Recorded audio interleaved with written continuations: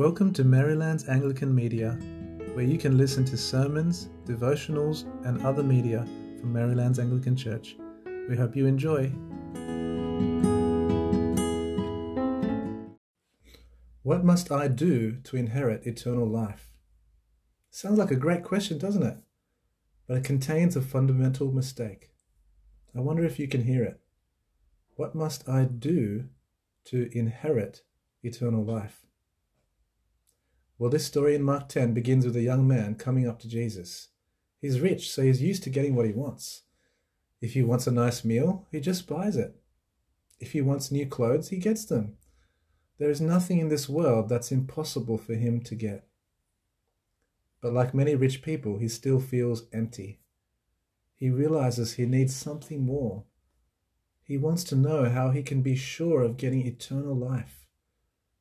So he kneels before Jesus and says, "Good teacher, what must I do to inherit eternal life?"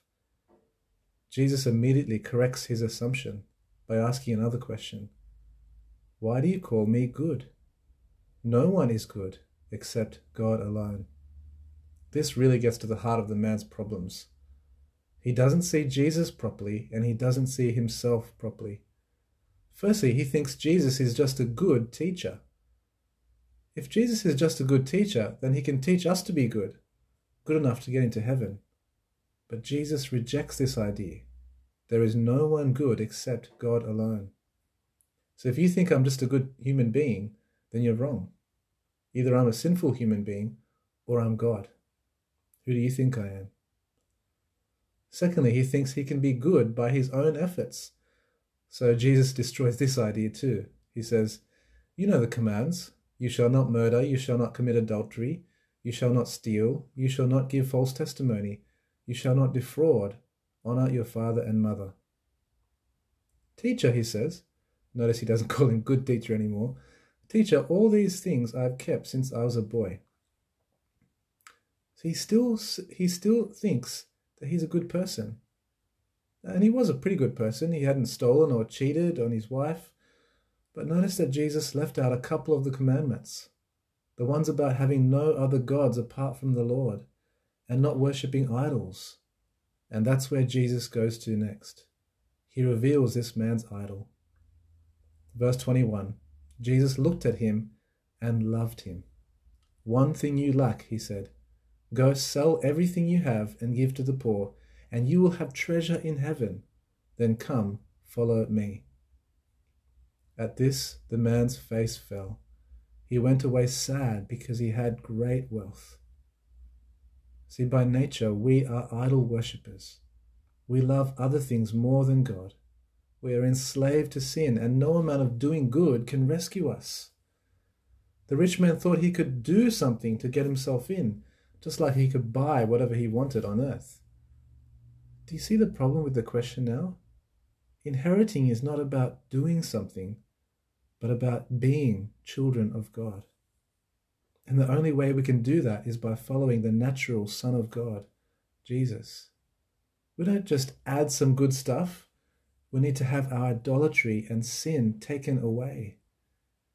In fact, we have to deny ourselves and take up our cross and follow Jesus, the Son of God. He's the only one who deserves to inherit eternal life. We can't do anything to be saved. The disciples ask him, well, who can be saved? And Jesus says, with man, this is impossible, but not with God. All things are possible with God. For God alone sent his good Son to trade his goodness for our sin and to pay for it on the cross. If you follow Jesus, you are a child of God, not because of your goodness, but because he loved you and gave his life for you. What do you need to give up to follow him today?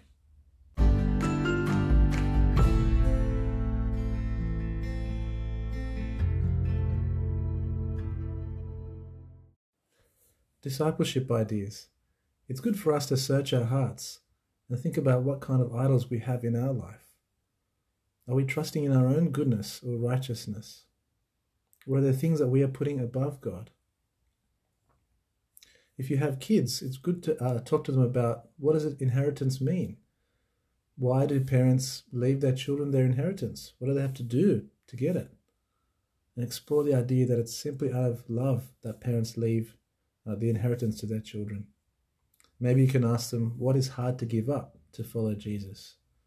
And since you know your kids well, ask them about some of their treasured possessions. Would they be willing to give them up to follow Jesus? Have a great discussion about how Jesus is actually the best treasure. He's worth giving everything up for.